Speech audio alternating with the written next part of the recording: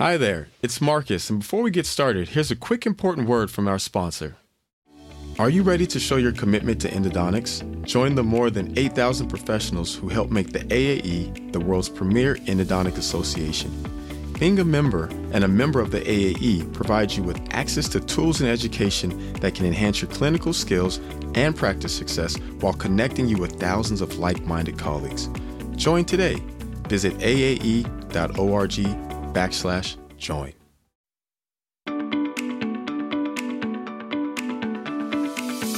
Welcome to Endo Voices, brought to you by the American Association of Endodontists, the show where we are advancing the art and science of endodontics and promoting the highest standards of patient care with today's top experts in the field.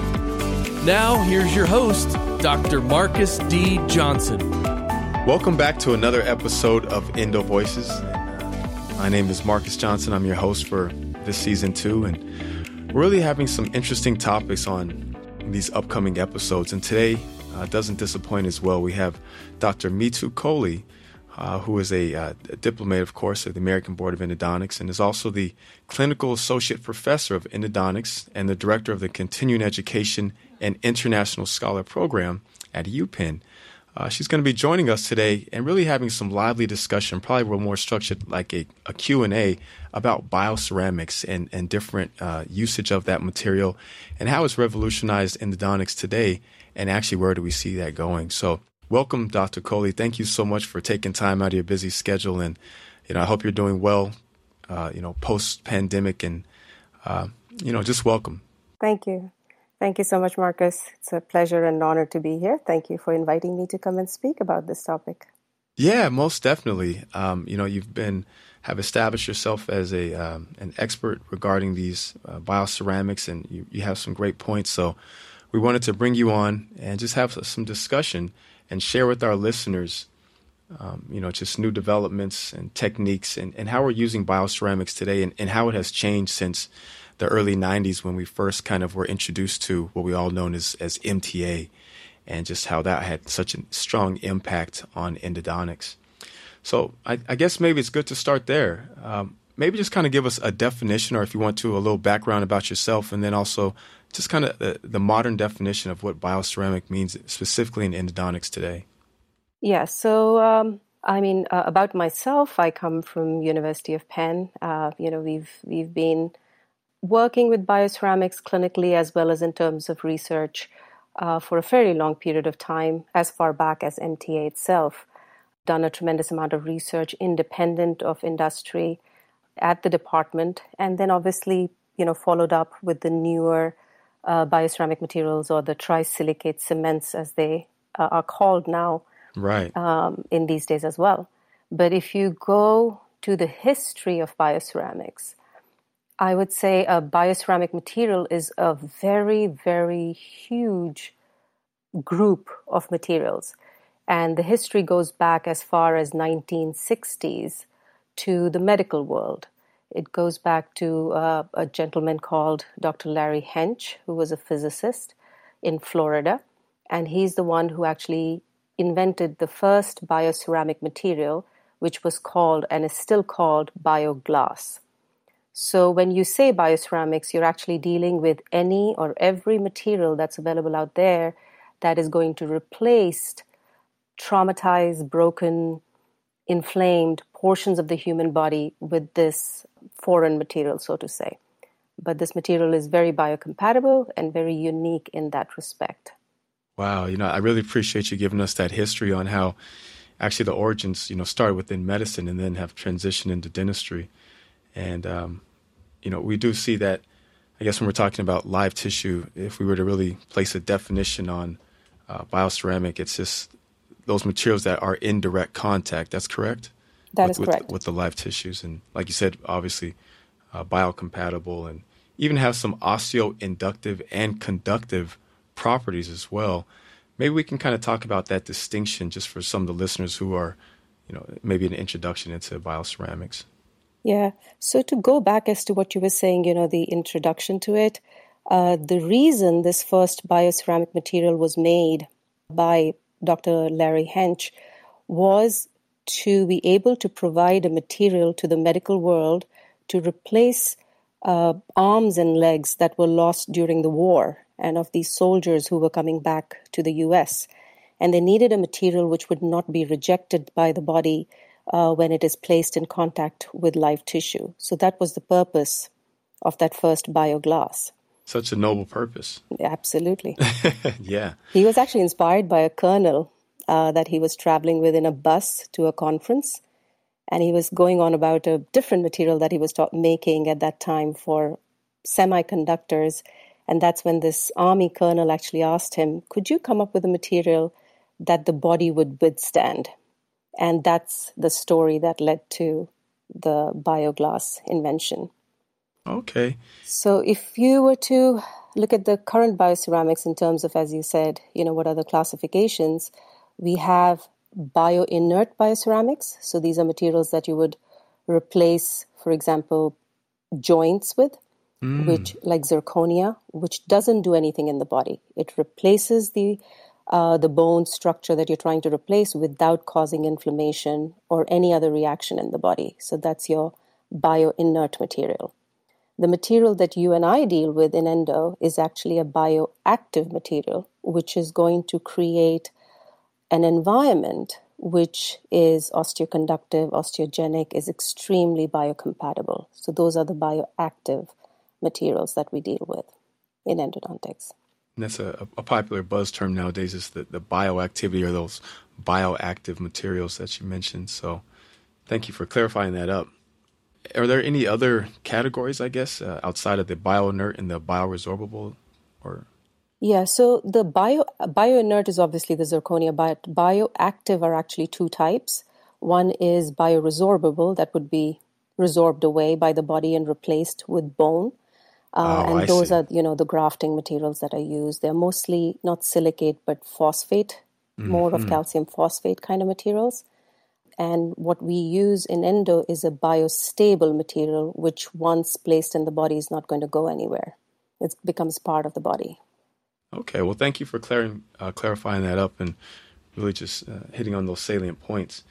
So you've kind of brought us into the history and how they have evolved over time. And I guess it's nice to say that now in 2020, when we first were introduced into MTA and we're talking about these bioactive materials now, what is the main point that we celebrate about the materials today that we really didn't like, or not really didn't like, but weren't as fond of when we first had MTA introduced into the field of endodontics?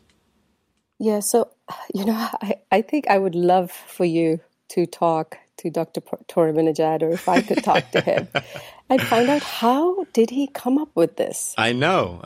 What brought him to think that Portland cement could be used? Out of all things. Yeah, of all the things. And I've heard stories like he's got a brother in construction or something like that. You never know. You never know. But the point is, I think my assumption here, and I could be obviously way off, is that the material or Portland cement was used for its sealability. That would be the only reason I would think somebody would want to put Portland cement in a tooth. But I think the biocompatibility, the reaction that it creates in the body and how biocompatible it is, probably is the stronger suit of the material. So our evolution from MTA to the new materials is really keeping those two properties, so keeping the compatibility and the sealability of the material, and removing to the negatives. So the negatives were mostly coming from the way Portland cement is manufactured. So there are too many metals like arsenic, chromium. What are the other dangerous metals you can think of? So a lot of impurities, I guess, maybe we could say. A lot of impurities. Okay. Because if you've ever been to a Portland factory, there's one actually right here next to my house in the Poconos. I'll get out of here. There you go. They go to the quarries and they dig up stone, right? And they're looking for stone rich in lime, which is calcium oxide, aluminum oxide, and silica oxide. And they take these stones and then they heat them up in presence of carbon dioxide at very high temperatures. And then they powder that material, mix it with gypsum, and that's your Portland cement. But because these stones are taken from under the sea, over the mountains, in Greece they are mined from sedimentary rock, you have all these impurities in there. So now the newer bioceramics are actually created in a laboratory with just the oxides that we want, without the impurities. So I think that's one of the significant differences in what we have now versus what we had with gray MTA. Amazing. And this is why I love this forum so much, just for communication and conversation. You just opened my eyes, and I'm sure the listeners too will just be amazed that we learn so much. We're immersed within endodontics every day, and we use the materials. Ask my assistant, pass me the MTA or, the bioactive material that I'm going to use for maybe restoring a perf repair or something like that. But to understand and know the history as to how it all evolved is really quite amazing. So thank you for taking us down that trip down history. Thank you. Yeah, memory lane. Yeah, I think just the way a material comes to a person's mind amazes me. Yeah. I'm not an inventor. I sit around thinking, okay, something will come to me which will change the world. But it hasn't happened. One day. Kudos to people like Turbinajed and, other doctors in our field who've come up with these inventions, which has made our life easier. So much easier. Yeah. And I think we should talk about that. I mean, you really hinted on a few points. The sealability, biocompatibility, and even to the point that raises the question about, obturation and how do we see these bioceramics? What is their role now as we talk about obturation? And then we can maybe even get into some perf repair and, of course, apical surgery and retro plugs, and just really its utility within endodontics. If you can kind of speak to that a little bit. So I think as far as the newer bioceramics are concerned, the major change that has happened is its availability in forms of sealer. Mm-hmm. So the uses of MTA were perf repair, surgery, anywhere they needed a putty form where we could plug a hole and create a seal and have a biocompatible environment is what we were using MTA for. And the laboratory-made trisilicate cements that are available to us now provide the same features by it being provided in a putty form. But another technological advancement that has happened from MTA to the newer ceramics is that the particle size has reduced. So, right, if you ask your assistant to give you MTA, what do you get? You get that sand, right? The yes. gray. So that was microparticles. Now, because these trisilicate cements are being made in laboratory, the particle size has been reduced to nanoparticles. So now, you can provide this material in a form where it would flow without having to add additives which would change the property of the material itself. So I think that's the major change, that now we have MTA or a trisilicate cement available to us in pure form as a sealer with these newer materials. Wow. Well, I mean, it really sounds like, this nano, I guess if you will, technology, these nanoparticles does improve the aspects of the filling material. And so as we remove more impurities, I guess if we continue along that path, that's how we kind of expect this to evolve over time. Like, what are we expecting to see in the future with these products, with the bioactive materials? Is it just that they'll become less impure, increased sealability? Where are we kind of going with this as we have more advancements in the laboratory? Yeah, so I think the additives that are going to be added to these materials by various manufacturers are going to change the properties for the better. The di and trisilicates, that was the main portion of MTA. They were about 65-70% in MTA. Now they're almost 90% in the newer bioceramic materials. But I think for example, in Septodont Biodentin, they add calcium phosphate. They add a liquid with calcium chloride, which changes the setting time of the material. In the medical field, they add things like strontium to make the material harder. So I think that's what we're going to see with our materials. As and when we do research and we point out to the manufacturers, okay, we don't like the long setting or short setting, or we don't like the mechanical properties, or I don't like the flow, I would prefer it to be or the clinicians would prefer it to be better, I think that's where we will see the changes. But the basic material, I think, is going to remain the same. The additives are going to change so that we can change the physical properties for the better. Wow, interesting. And if I can just divert a little bit and kind of just shape the conversation a little bit differently, how do you find the handling of a lot of these materials? Just kind of from a technical aspect, when it's in your own hands. Sometimes when I'm using the putty, I do like the fact that I can't place it, and more or less it will stay where I put it, but sometimes tamping it down, for instance, from managing immature apis or, a case like that where the root isn't completely developed, and maybe trying to do some sort of apex, some of these new advanced techniques to actually promote, continued dentin development or dentinal wall thickness. Just in your hands, can you share a little bit about that? How do you like the handling of these materials? The material in its putty form, whichever company you want to pick up, at Penn we use a lot of endosequence material. So the material in its putty form handles just like IRM or Cavit would. So as long as when you take it out of the box and you find it to be the same consistency as IRM or Cavit, it's easy to use. However, the environment that you're using it in has to be relatively dry. You can't have a lot of fluid or tissue fluid or your irrigant in that area, because that's going to change the consistency of the material, and now it makes it harder to pack or have a nice clean surface with it. If it seems to harden a little bit, especially the endosequence, let's say it's been sitting in your box for a long period of time and now it's a little bit harder, the recommendation is to use a little bit of sealer and make it to the right consistency when you use it. As for the sealer itself, I find it to be a nice creamy consistency, adequate to use as a sealer in the root canal system. Some materials, for example, the Biodentin putty works really well. The sealer is a little bit more coarse. So if you've ever used that and mix the powder in liquid, that's how it's dispensed. The material has a little bit of coarseness to it. So that seems to be a little bit of a disadvantage. And I think if Septodont would look into it, maybe going smaller in particle size would help with the flowability of the sealer itself.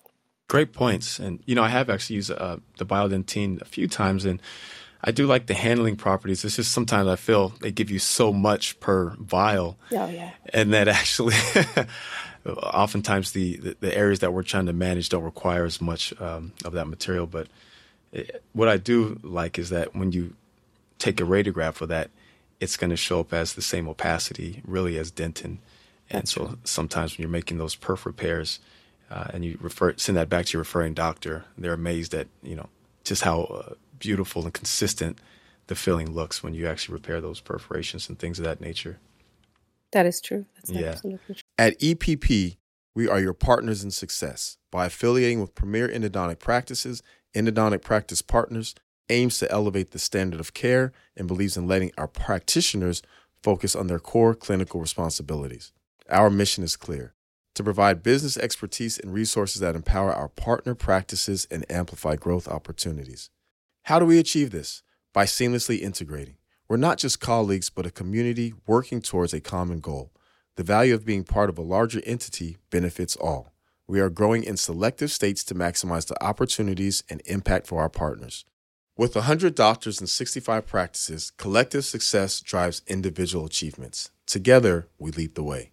Visit endodonticpracticepartners.com to learn more and meet us in person at AAE 24 in LA. Sure. And that kind of brings me to another question. When we're looking at the different materials, if there were to be a hierarchy, say, amalgam or, super EBA, MTA, and of course now the bioactive cements, can you just kind of talk about that and how are we still using amalgam in certain areas, or would you just say that we need to do away with that completely?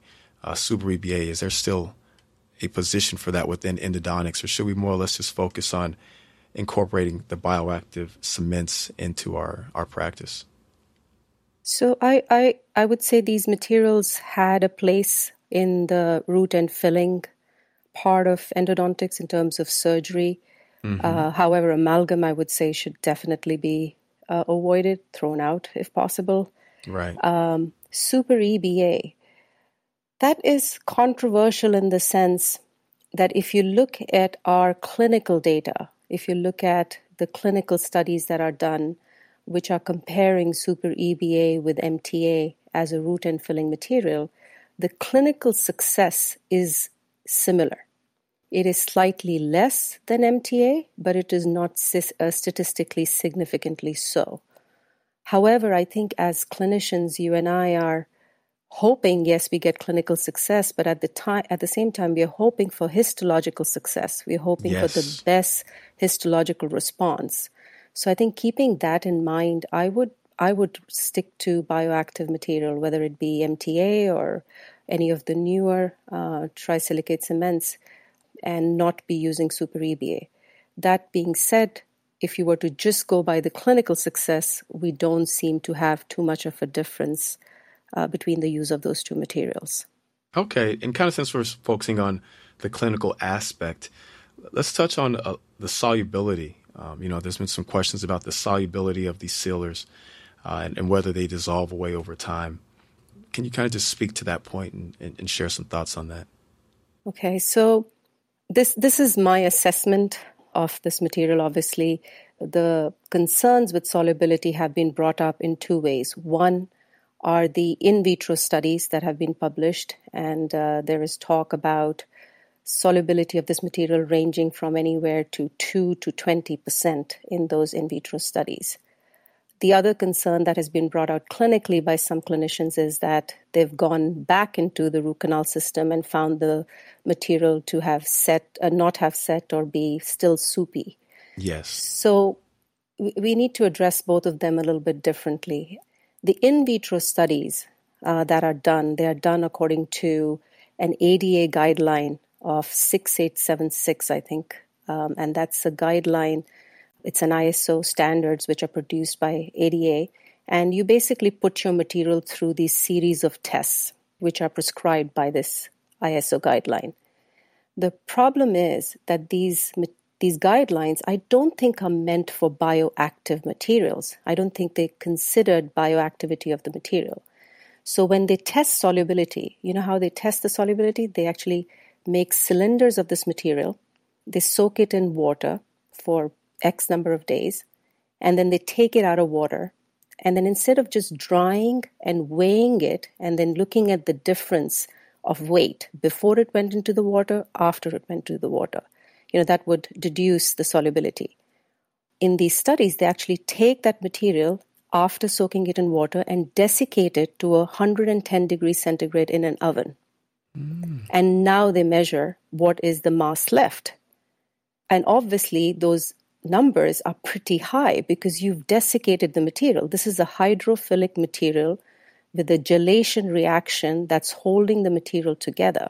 Yeah. So I think this is not the way to test solubility for a trisilicate cement. I think you change the properties dramatically. In the body, we are not going to heat it to 110 degrees.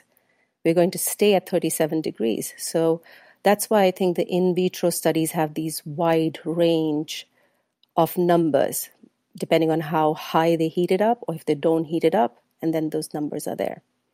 Interesting to know the process of how they test that. And I would have never guessed that solubility there had so much variance with how they measure that and quantify that. So thank you for enlightening us about that.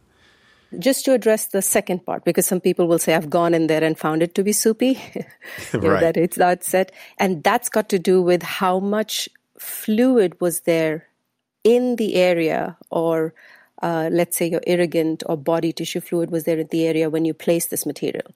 So if you place this material in too much liquid, it is going to change the setting time. The setting time might even quadruple if you leave it in a mushy environment. So yes, it likes water. Yes, it's hydrophilic, but it's not supposed to be changing the liquid to powder ratio, so to say. So you cannot really place this material in a very, very wet environment and expect it to set at the same time that's given on the package. It's going to take much, much longer to set. And that's a good caveat. I think we have to factor in, the operator in these situations and how that does influence the material and setting time versus it not setting if they were to go back in there. So thank you for highlighting that as well. And since we're kind of talking about if you were to go back into a lesion, or say we found that maybe it didn't heal properly, let's just kind of talk about the pH level and, in these periapical lesions, how does that maybe affect the sealing ability of these materials or just the overall efficacy of them? That's a good point, and actually a very good question. And I've kind of researched that a lot and connected that with medicine. So once again, the effect of pH on MTA is known that it's going to decrease the mechanical properties of MTA. And again, it comes from the in vitro studies. But let's look at what happens in the human body. The pH of a chronic lesion is actually alkaline. A pH of an acute lesion is acidic. And there is a study on our Indo literature which has looked at pH of acute abscesses, and that pH is around 6, anywhere between 5.9 to 6.3 as per that study. So if you look at skin injuries, for example, skin wounds, they want the wound to be acidic because acidic environment promotes healing. The acidity of the tissue will kill bacteria, so now there's less bioburden.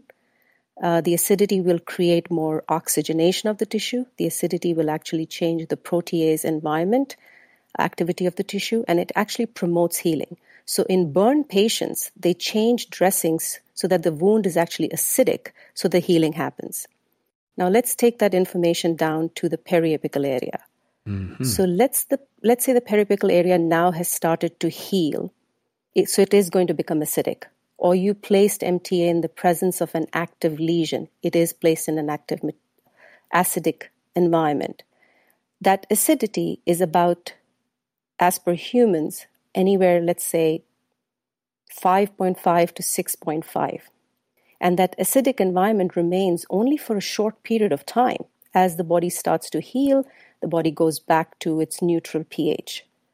So the studies, the in vitro studies that have been done that suggest that pH is bad for these materials have been done in anywhere from 4.4 to 5.4 pH, where they take this material and just soak it in that pH for days. Very acidic, yeah. So now that doesn't correlate to what happens in the human body. And there is one beautifully done study, and it's actually in the JOE, where they took MTA, placed it in an acidic environment of 5.4, which is, what happens in a wound healing, for about 4 days, and then changed the pH back to 7.4 for the next 30 days. And the deleterious effect of the acid on MTA actually reversed, and MTA became solid in terms of all its physical properties after 30 days of being in that 7.4 pH. So the change in the pH was actually to the benefit of the hardening of the MTA? Yeah, so it went back. It weakened with the acidic pH, but then strengthened with the neutral pH. No, this is a new dynamic that we've stumbled on. So knowing this information and the influence of pH on the setting of these materials, how can we use that to properly gauge maybe when's the optimum time to go in there and, treat these surgeries? Yeah, so I would say, surgeries, I would say, because we're removing most of the granulation tissue and now we're going to have a blood clot against this material. I would say maybe in an obturation situation where you're obturating a tooth, you might not want to obturate it in its acute, painful stage. Because that's an acidic environment. Maybe place calcium hydroxide, have the patient come back with no symptoms. When the symptoms are gone, the environment is no more acidic in nature. Right. And even if you do place it in an acidic environment, at least this one in vitro study suggests that once the pH becomes neutral, the material will re-strengthen over a period of time. So I think as clinicians, you and I do the same thing. We don't obturate till the patient is asymptomatic. That is the goal. That is the goal. Yeah, indeed. Wow, this is a good conversation. You've really brought so much to light. I'm really enjoying this. And since we're talking about obturation, and I think it makes sense, but yeah, if the tooth is still in an acidic state due to the infection and the acute symptoms, by all means, I do like to put in calcium hydroxide just to get that added benefit. And of course, we all know that high alkaline is going to help, bring down some of that inflammation. But let's talk about single cone techniques, or I guess the new idea of a sealer-based obturation, and how we're moving away from, I guess, the older techniques or practices of really just trying to put as much gutta percha within that space and as little sealer as possible, to now where we're saying that the single cone technique is actually something that we can rely on. And, we see that we're seeing a lot of positive results with that. Yeah, so I think this is the first time we have a material available to us which is conducive to be used in a single cone technique. Single cone technique has a very negative connotation to it. It definitely does. You can see our community cringe when you say there's just one gutta percha cone in there. Especially now with everyone using CBCT too as well. Yeah. But the problem was not the gutta percha. The problem was the sealer that we used to use before. AH+, if you leave large volumes of AH+ in the root canal system while setting it, it's going to contract. It's going to create gaps. Calcium, so that resin, correct, kind of shrinks. Yeah. Exactly. Mm-hmm. So, and if you had a calcium hydroxide-based sealer, if you leave large amount of sealer in there, calcium hydroxide sealers are actually soluble. So over a period of time, they will start to resorb and dissolve. So now we have a material which doesn't have the solubility, and there's enough literature now, clinical literature, to show you that it doesn't, and it actually expands. So it has a 0.01 or 2% expansion. So you can fill the entire canal with sealer, and you don't even need a gutta percha point, and that sealer is not going anywhere once it sets. The concern is, how do you predictably fill the entire canal with sealer? That can't. That is the question, yes. Predictability. Exactly. Like working length control, right? How do you make sure it doesn't extrude out? So that's why we use that gutta percha cone. So I don't think what you just said is absolutely accurate. It is not really a single cone technique. It's a sealer-based obturation. So the cone is just a conduit in the middle, helping you spread the sealer, allowing you to do retreatment at some point. But basically, the material that is sealing the root canal system is the sealer and not the gutta percha. Great points. And, I like the fact that you're a researcher and educator. And, of course, you are, wet-handed clinician. And would you say that in your practice, this is something that you've kind of moved more towards adopting, is that sealer-based obturation? And if so, how are you receiving that? Is you liking the outcome on your cases? Yeah, so I switched to sealer-based obturation end of 2014, early 2015. And now I use exclusively just the sealer and the cone. Penn switched about 6 months before I did, based on our research that was being done at the department at that point in time. And my office is, my clinical practice, my private office, has a very good follow-up rate.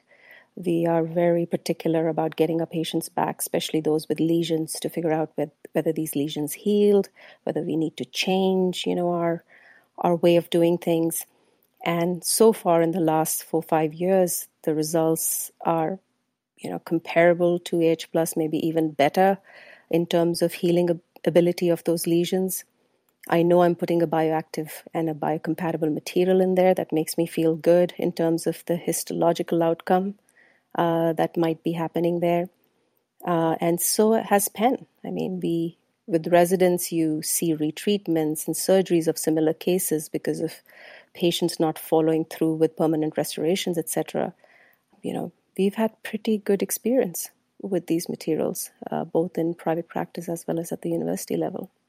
Very promising. And there was a point that I really liked, that, you're humble as a clinician. And, I think it's so important for us as endodontists to always actively practice recalling our patients, because every case is a success unless you see which ones you bring back and how you can modify and change to, ultimately deliver better, high-quality patient care. So kudos to you and your team for actively recalling patients and seeing those follow-ups. Oh, thank you. Yeah. You learn a lot from your mistakes, actually.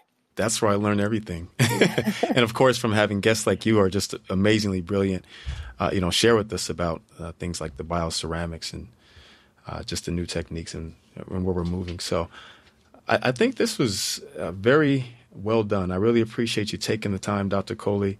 And, it had been some time since I've last seen you. I probably ran into each other at a few AAE meetings, but before that, it was nice to be in your presence down at Penn when I came down to take the surgery course a few years ago.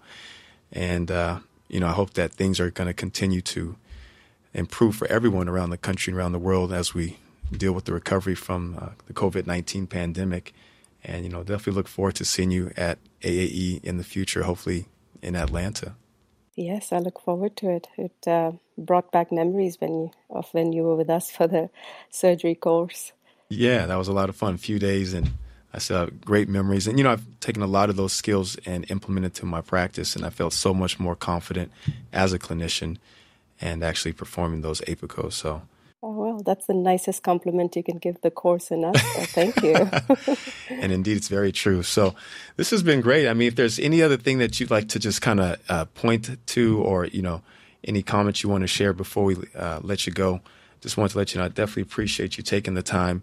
And you are definitely a friend of the Endo Voices podcast. So many blessings and thank you. Thank you. No, I would just say stick up with the good work. I heard that this was your 1-year anniversary with the Endo Voices. Oh, thank you. Yes, so congratulations. Made a year. Yeah, it's been a lot of fun. It's a new endeavor. And, the staff at the AAE, they're just so supportive. And we have just amazing people who go hard to work. They work so hard every day and really support endodontics and, the advancement of our profession and our future, essentially. So big shouts to them as well.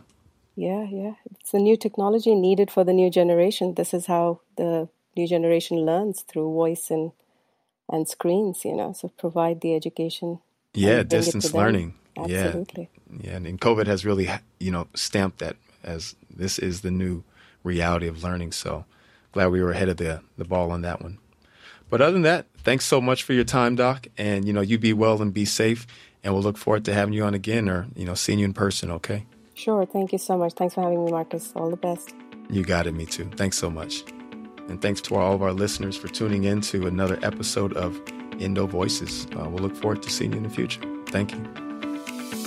Thank you for listening to this episode of Endo Voices. Don't forget to subscribe so you can catch all of our upcoming episodes covering the hottest topics in endodontics.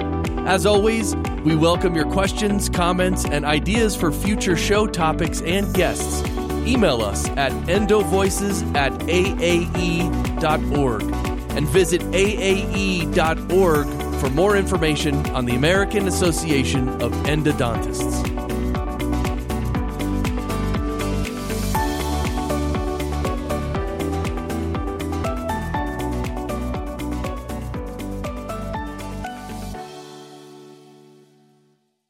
Hey, before you go, I'd like to give a special thanks to our sponsor. Visit the AAE online store and discover a robust selection of educational patient brochures, flip charts, speaker kits, and Colleagues for Excellence newsletters, all developed and created by the AAE for practitioners like you. Endo Voices listeners can now enjoy 20% off the AAE online store. Visit aae.org/shop and apply promo code SHOPVoices20 at checkout. SHOPVOICES20, 20% off your purchase. Some limitations and exclusions do apply.